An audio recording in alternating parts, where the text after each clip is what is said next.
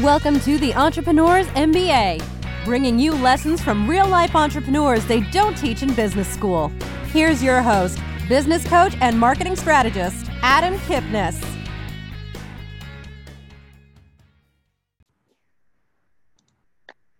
You know, when we started in this new COVID world, it was about uncertainty. And a lot of people sat on their hands. A lot of people didn't take advantage of what was in front of them because normal was right around the corner. And we've been waiting on normal, but now we're 6 months in, looking at probably more like 12 to 18 months of a different world. How do we take advantage of it? How do we look at the world we're in and say, here's what I do. How can I pivot a little bit? And I know we've used the word pivot a lot in the last 6 months, but those pivots are important. My guest today has made a very important pivot, not only in his business, but showing others in the event space, which has been severely curtailed and almost stopped in many places, how events can actually thrive in this environment. More people, more eyeballs, more tickets, all of it by doing things online versus just live. Jim McCarthy, thanks for joining today and taking a few minutes to talk about what you're doing and how you're helping your clients thrive. I'm delighted to be here, Adam. Thanks for having me. You're very welcome. And we'll get to what you do in the world today and some of the cool stuff that you've been able to add to your business in the last 6 months. But when was your first entrepreneurial venture? Like, your brain just doesn't work where it's like, oh my God, we're in a pandemic. I might as well shift my business here. That's something that's learned. How did that start for you? The first business that I started that I was truly a founder of was Gold Star, actually, and that was 18 years ago. But before that, I was a first day employee of a startup during the dot-com boom in 1999. And before that, I was in two very high growth startups as an employee.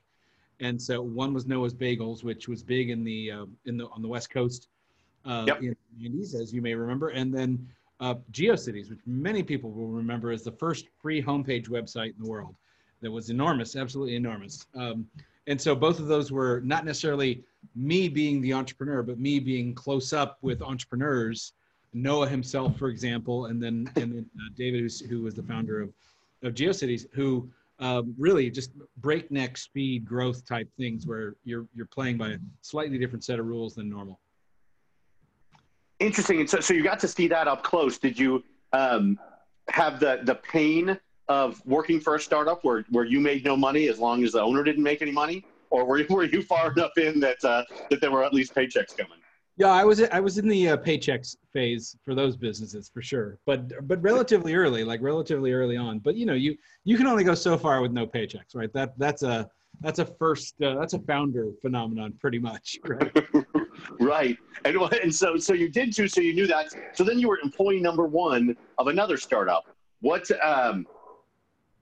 drove you there? Was that a friend saying, "Hey, I need you along for this ride," or do you have specific skills that were identified? Did you seek it out? Yeah, it was actually the outgrowth of GeoCities. There were some people that had a concept. Actually, it was like two separate groups of people that the creator of this concept knew that he sort of mushed together to make a founding team. And I was part of 4 or 5 people that were on that team. And that was fascinating. Sort of the internet culture combined with, it was internet, but it was Cisco combined with GeoCities. So people who were coming at the internet from 2 different directions very successfully in the 90s. To create this new company. And it was a fascinating story. Late 1999, all over, for those of you who know what 1999 means in the internet business, it was a fascinating time to be there, to be in that business. I bet. And it was probably the best day and the worst day to found a technology company. I mean, right?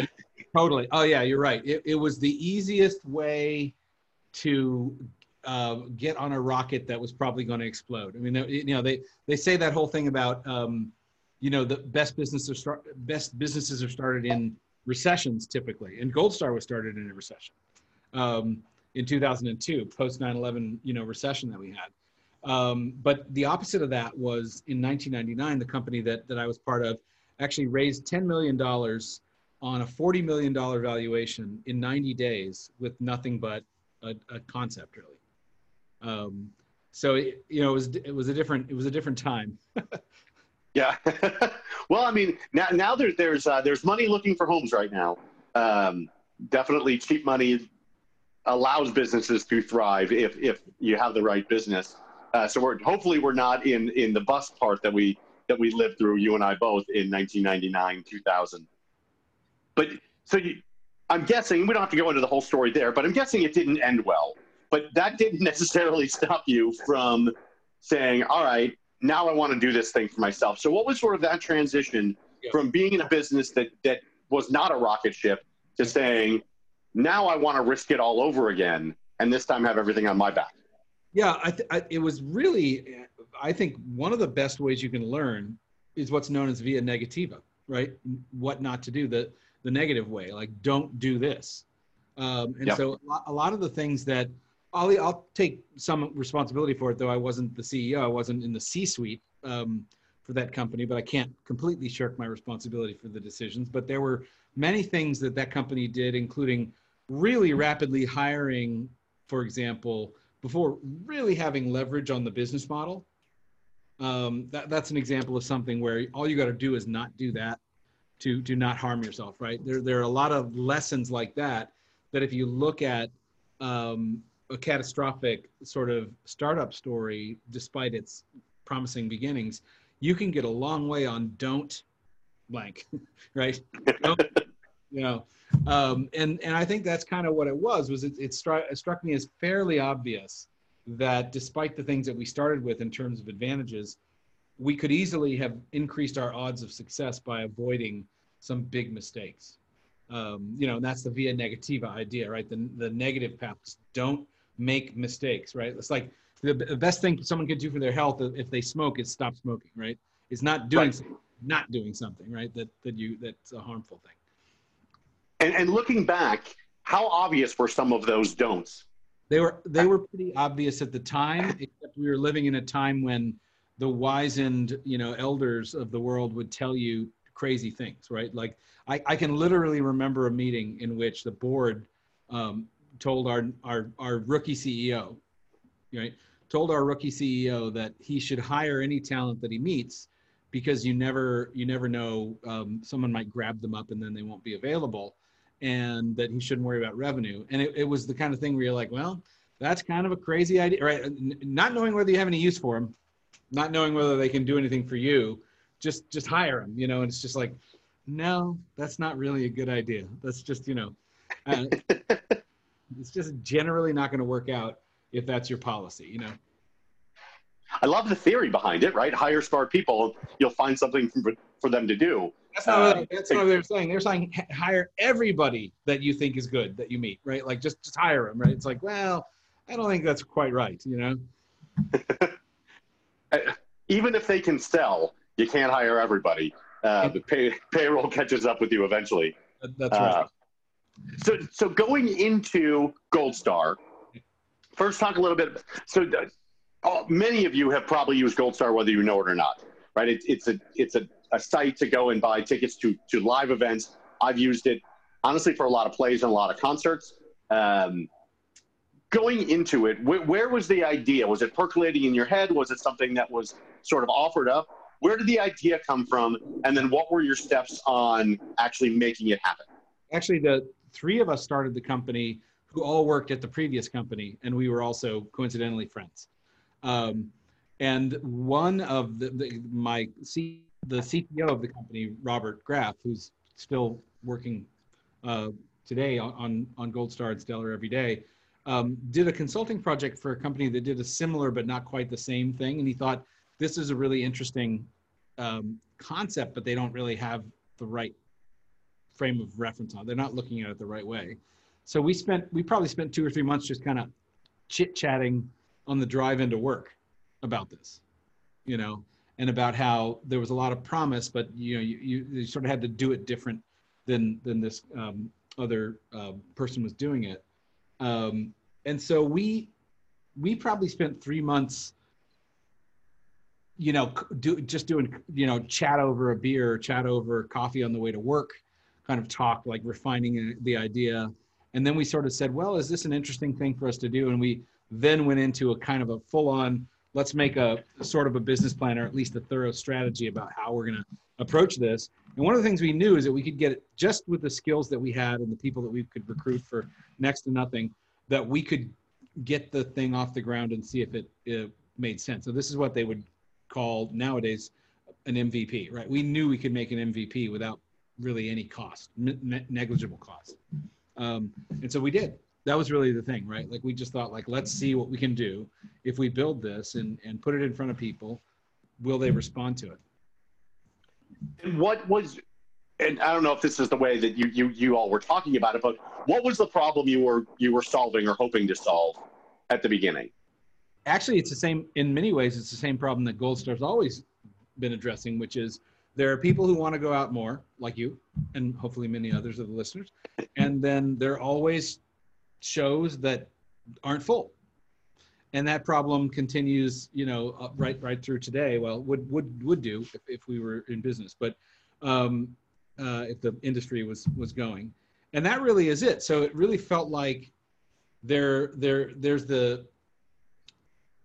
it really felt like the internet, customizable emails, customizable, you know, accounts that you can log into, and you could use AI, you could do all these different things over the years that we added on to match up that inventory that's going to sit empty with a person who otherwise would sit at home, right? So there's this idea of an empty chair in the theater or in the concert, and a full chair of somebody sitting in their sofa at home going like, I'm bored, right? So we felt like you could do that in a way that hadn't been done to really bring those two things together. And we were right. I mean, that thesis has been amply demonstrated, not just by us, although we were the first.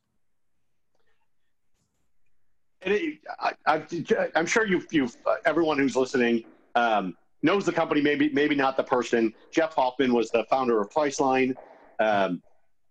What he did, he was on an airplane, and as soon as the airplane door shut, it was like an epiphany to him that all this product is now wasted. Yeah, and right. Same thing with hotels. Like he would get there and he would check in at 10 o'clock at night for a board meeting the next morning or whatever, and they'd upgrade him. He's like, oh, I just got upgraded, meaning they've got empty rooms. Yep.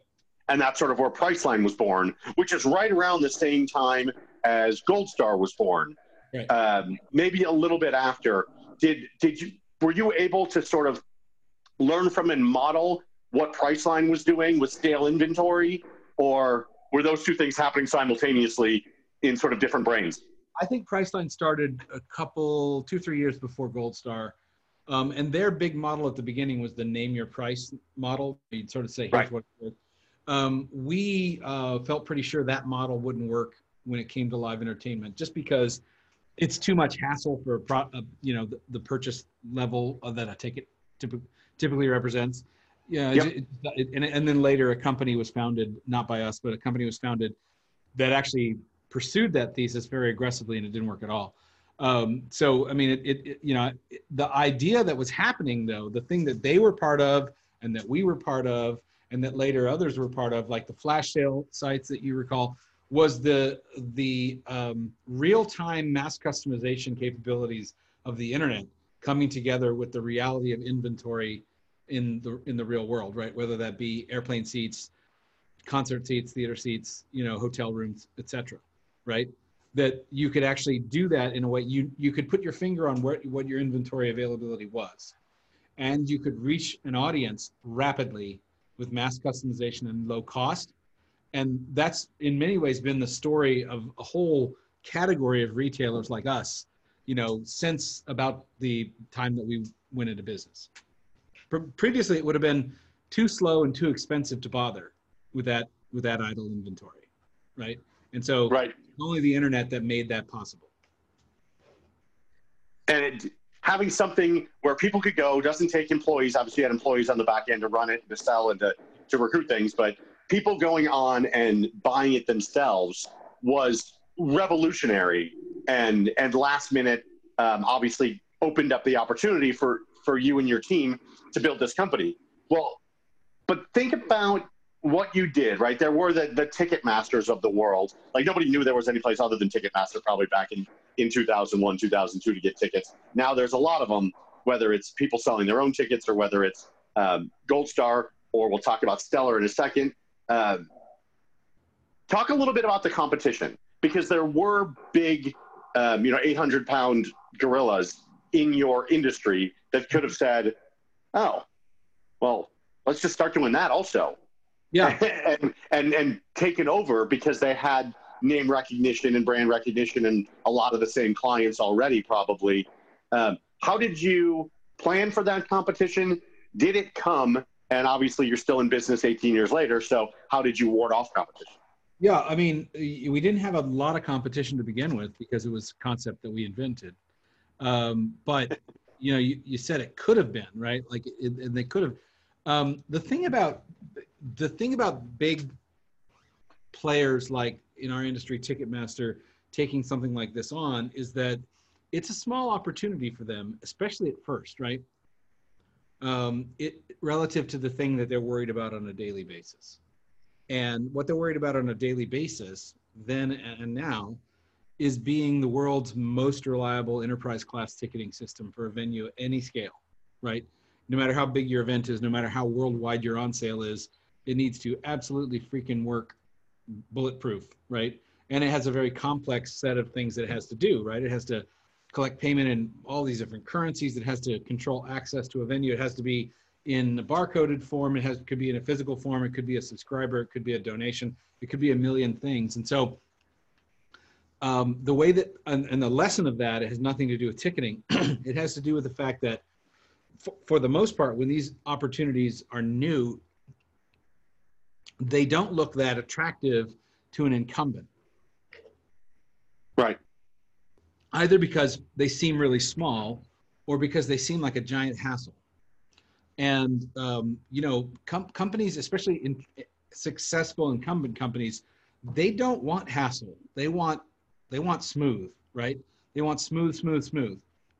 Now, what they do and what they can do is say, look, we see that there's a potentially large opportunity here. So we're going to make an upfront commitment of people and money, and we're going to have them pursue this totally in parallel to the core business. And that can be successful. But most companies don't do that. Most companies, when they see something emerge like this, they make either a token effort or they just go like, oh, you know what?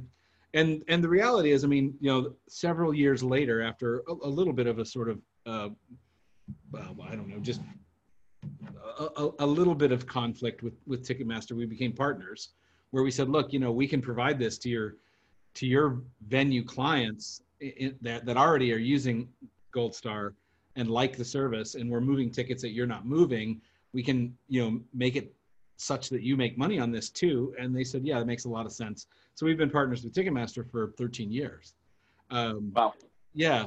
And so, it isn't always just about competition. I mean, competition is overrated, in my opinion. I think it was Peter Thiel who said, competition is for losers. And it's kind of true, right? Like it isn't about beating somebody, it's about succeeding.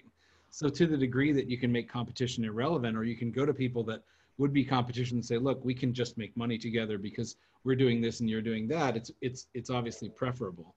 I've seen a lot of people in the industry over this time that I've been in it start from the point of view of like, we're going to beat Ticketmaster, or it's not always Ticketmaster, but whoever the big goal is, like, we're going to take them down. And it's like, what a foolish way to start.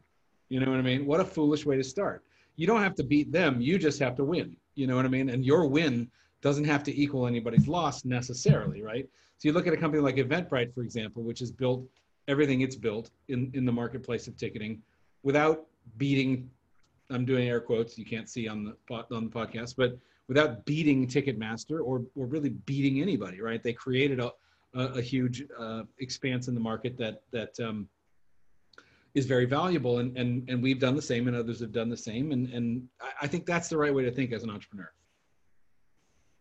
I appreciate that. Thank you. So you had a decision point to make on or about March 15th of this year. You had a decision to hang on for dear life, or think differently, do differently, and take a lead role in the event space. Yep. Talk about that. It was probably more than a week, but that week was probably a very pivotal week. That third week of March was very pivotal that's when events were really starting to close down. That's when a lot of venues, whether it was states on the East Coast, started to close down live music. In Arizona, it was much later. It was more like May before that happened. But California was a little bit earlier. So there was some politics involved in why some states did one thing versus another. But talk about the conversations in your head and with your team that were going on mid-March that led to Stellar. Yeah, the reality of what was coming was getting clearer and clearer through the month of February to us. We were actually tracking in customer service how many people were asking about their tickets and what if it's canceled or what if I'm afraid of going to a crowded theater. And so by mid-February, we were just sitting there going like, this is going to be bad. You know, I mean, it's funny looking back at my emails and messages. I was very aware of this because we were doing all this planning, but even, you know, it was like, it's like you couldn't accept, we as a people couldn't accept like how bad, you know, I'm talking to my friends in Italy who are locked in their apartments, and yet it didn't sink in fully, right? Until that week in March where Tom Hanks got sick and NBA canceled and all that stuff, you know. And, you know, we sent our employees home to work from home. I think it was March 10th. We just said, you got to work from home. I sent an email to our 10 million customers on, I think it was March 13th, saying, you know, I can't believe I'm telling you this, but don't go out to shows. You know what I mean? Oh, wow. Yeah. Like you got to stop, right? Like, and so it, you know, the first phase was just slamming on the brakes, and you slam on the brakes and just suffer the consequences, right? Everything comes crashing forward in the car and the airbags deploy and all that stuff, right? And so the thought process in my head was, we can pretend that next week or the week after we're going to be doing something resembling business as usual, but it isn't true. And so it just, you know, and some people did sort of continue to fool themselves for a week or two. I had a couple of conversations with people, and I'll be really honest with you. I had a couple of conversations with people that week who said, yeah, we don't really think it's going to impact us very much. And I have downgraded my opinion of those people since that, because I thought, how can you think that, how can you be so foolish at this point to think that in this industry, it's not going to affect, it's just crazy, right? It's like either just dumb as dirt or lying or something. And I can't look at them with as much respect as I did before, because it was just like, you got to be kidding me. So there was a period of time where, you know, we were basically just, you know, having slammed on the brakes and deployed the airbags and all the stuff in the back of the car came flying forward. And it was just picking up the pieces from that for say 2 to 3, 4 weeks, right? And then we came to the point where we said, there's really just a couple of choices. There's do something and do nothing. And the only scenario where do nothing works is if this industry is back on its feet in a few months. And it's hard to think back, I think, a little bit to how it felt in April for everybody. But, you know, at that point, there was this idea that, well, maybe we will. Maybe by about now, when you and I are talking now, maybe by about now, you know, we'll kind of be, you know, going again, and there'll be, you know, a path out and so forth. But we saw that as an optimistic possibility, like a really optimistic possibility, right? Like not the base case scenario by any means. And so I think that, you know, one of the things I would offer to entrepreneurs as a point of thinking is, you can't control some things and you can control others. And one of the things that we knew we couldn't control was what was going to happen with the pandemic. And so we said, well, there's an optimistic case, there's a base case, and there's a pessimistic case. And we need a plan that works no matter what happens. You know, that has a chance of working no matter what happens, you know? And, you know, the people who went into the do nothing mode, I really felt were banking on an optimistic, whether they meant to or not. They were banking on a really optimistic, you know, scenario playing out, which seemed unlikely to me at the time, and I think it's been proven to have been unrealistic at the time. Yeah. So the next step. Very, very much so. Yeah. Right. And we're at this point hoping that the base case plays out instead of the pessimistic scenario, right? Where we're sort of back in business in spring, maybe, on that stuff. And then it was a question of, okay, we've chosen the do something path rather than the do nothing path. Well, what is that something? And that's where we did a lot of game planning and ended up deciding to go full force on online events. And online events have always been a thing. People have done webinars and web classes and master classes and whatever name you want to do in the sales and marketing area. Then you've got some music folks that are doing their own thing. My cousin happens to be a DJ, so he does a Friday night thing, Facebook Live. Facebook now just shut that down. No more of that anymore. Right. But when you're thinking about, all right, we're thinking about online events. Online events had happened, but they were almost happening by default because budget cuts. I mean, I was on a number of online events in 2008 through 2011, the financial crisis, because we didn't have enough money in businesses to fly a bunch of people together. Right. But they were a backup plan, and rather than a standard. That's right. That's right. You really just put your finger on it there. And I think that when we talk about online events now, for us, we're talking less about things like conferences and webinars. We're talking about shows. We're talking about entertainment, right? We're talking about theatrical productions, music productions, comedy, magic, all the things that typically you would buy a ticket to go to on Gold Star or even Ticketmaster, Eventbrite, stuff like that, right? Like shows. And furthermore, we're not talking about the singer-songwriter opening their laptop and strumming their guitar and playing a few songs into Instagram Live or something like that. We're talking about a show that's worth paying for, a show that's produced in a professional way, and where if you pay some money for it, you feel great about it. And so it became obvious, and a lot of people went through this thing of like, well, we're going to do these free online events. And being free events, they were cheap. They were sort of half, right? And so a lot of people went like, well, online events are lame because I saw one and I paid $5 or I paid nothing for it. And, the guy was eating pizza between jokes, right? You go, that's a true story, by the way. Comedian eating pizza. Professional comedian at home doing one of these, And so that's not a model that makes any sense. It's not what professionals in the live entertainment business do, right? So our thing was we started seeing people going the other direction. People like Hershey Felder, the piano player, or people like, BTS, right? The K-pop band, that the biggest band in the world, putting on shows, doing good production value, charging real money, and getting an audience. BTS obviously is one of a kind, but it still remains to be said that 750,000 people paid money to watch that concert back in June online. So wow. They did a tour's worth of shows in 90 minutes from an online event. $20 million in gross from a 90-minute show. And that opportunity is really symbolic of what is out there for the world of live entertainment if we as an industry take this time to figure out how to get good at delivering online events that people enjoy and care about. And that's why we built Stellar, to make it easier for people to do that. In doing so, so some people understood it and started to do it, and you could provide the tickets for it.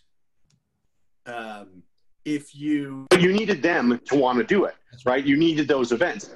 How did you have to coach them? Did you have to develop them? Did you have to say, hey, here's what people are doing. You should go do this too, because now you need the tickets to sell.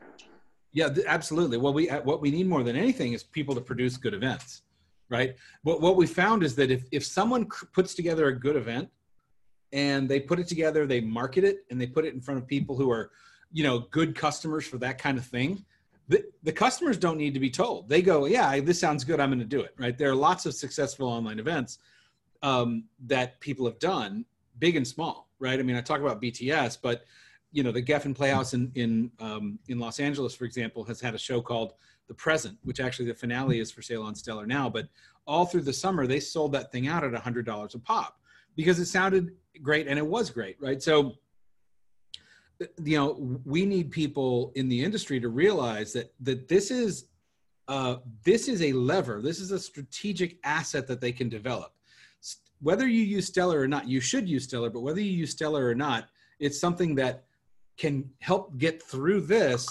But perhaps more importantly, when in-person events are back, just think of the leverage you get by having the business model of an in-person event, which relies on a certain level, percentage of people showing up, and it has a capacity limit, right? Which limits your profits, right? At some point, yep, the building is full. But then layer on top of that a very little marginal cost that you have to pay to make that event into an online event with no capacity limit and no marginal cost on those customers coming in. When you put those things together, if you get good at the online event part of it now, it's going to be, I could be the greatest boom for live entertainment that's ever happened when in-person events come back. And in the meantime, it's a tool for survival. It's interesting that you say that yes, it's a tool for survival, and you were able to see the opportunity, and there are probably a number of your, I know we're not using the word competitors, but the other businesses in the ticket space that maybe didn't see, or maybe they pivoted later than you did. But yeah, I think we're past the point of we're going back to normal. Whatever normal was ain't going to be normal in 2021, and who knows about 2022. But there are going to be pockets of opening up. And but how do you see the blending of the two? Like, yep. Life is going to be different, because if I can pay $25 or $50 or $100 to go see Elton John and Billy Joel again, but now they're doing it from the comfort of their homes, but in a great studio, put on a great show that I saw live. I didn't go see him last time because it was like $350 a ticket. Yeah. But if I can get that experience for much less money and see it in my home, I can see more live events. I can see more music. I can see more plays, and everyone wins. It's cheaper for me, but they make more money, and it doesn't take me 5 hours. It only takes me 2.5.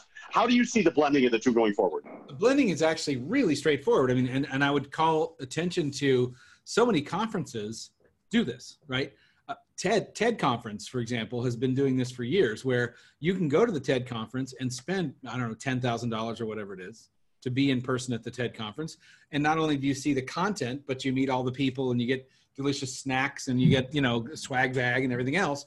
And the experience is incredibly rich, but then you could also watch it for $1,000, as well, right? So then there's a bunch of people in the room and there's a bunch of other people streaming. So that's just an inkling of the model, but closer to our industry or our specific part of the industry.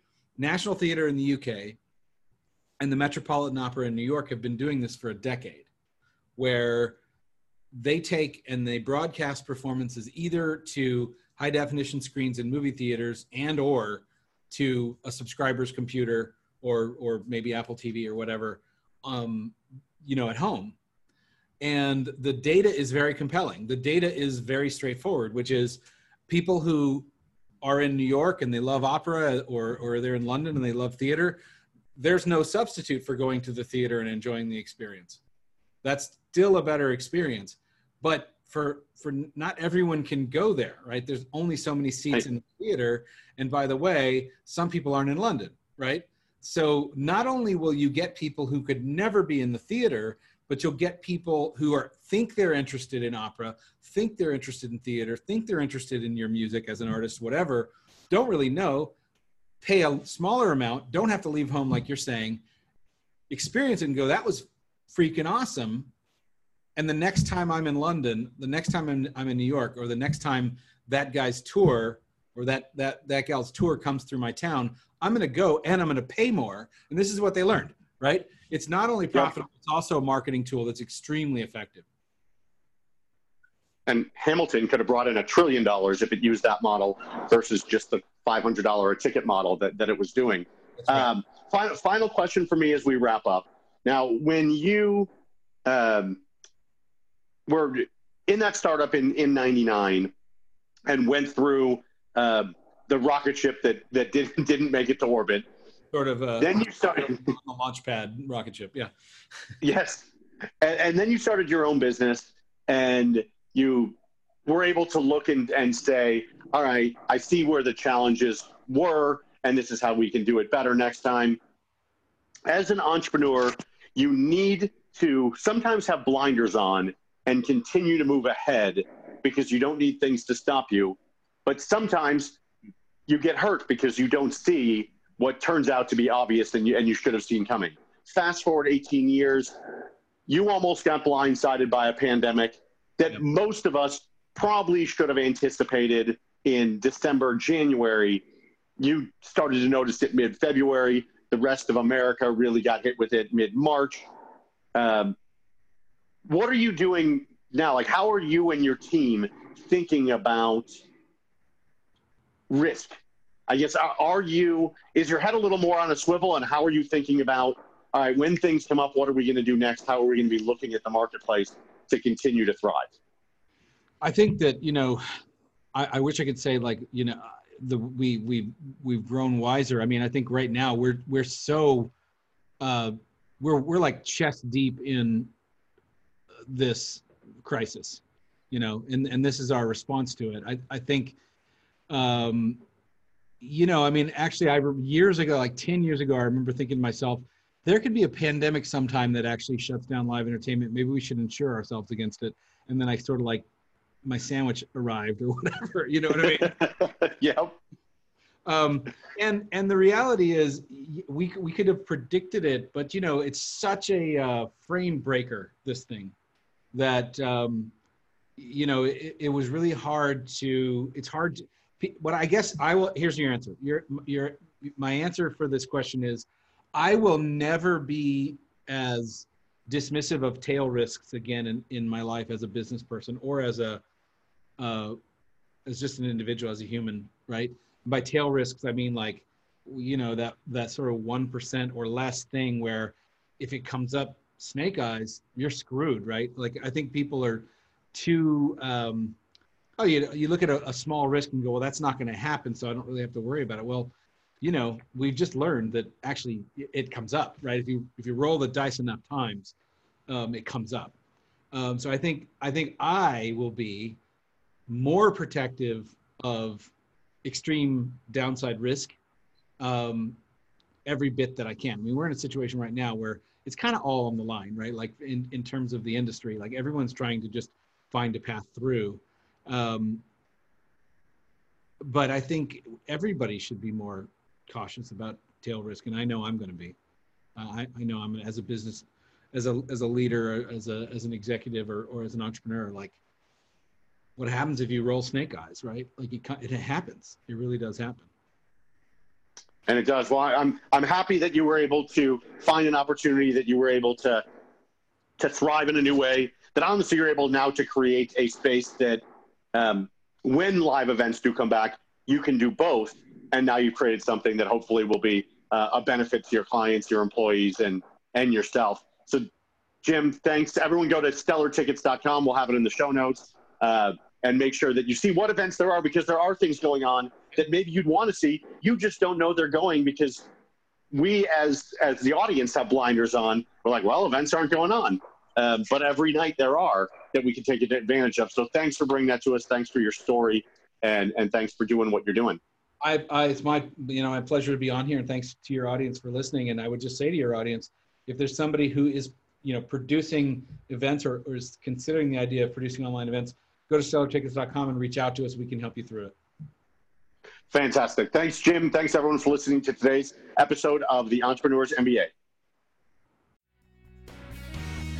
You've been listening to the Entrepreneurs MBA.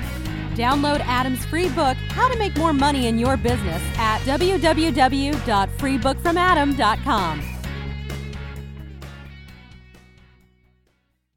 This podcast is a part of the C-Suite Radio Network. For more top business podcasts, visit c-suiteradio.com.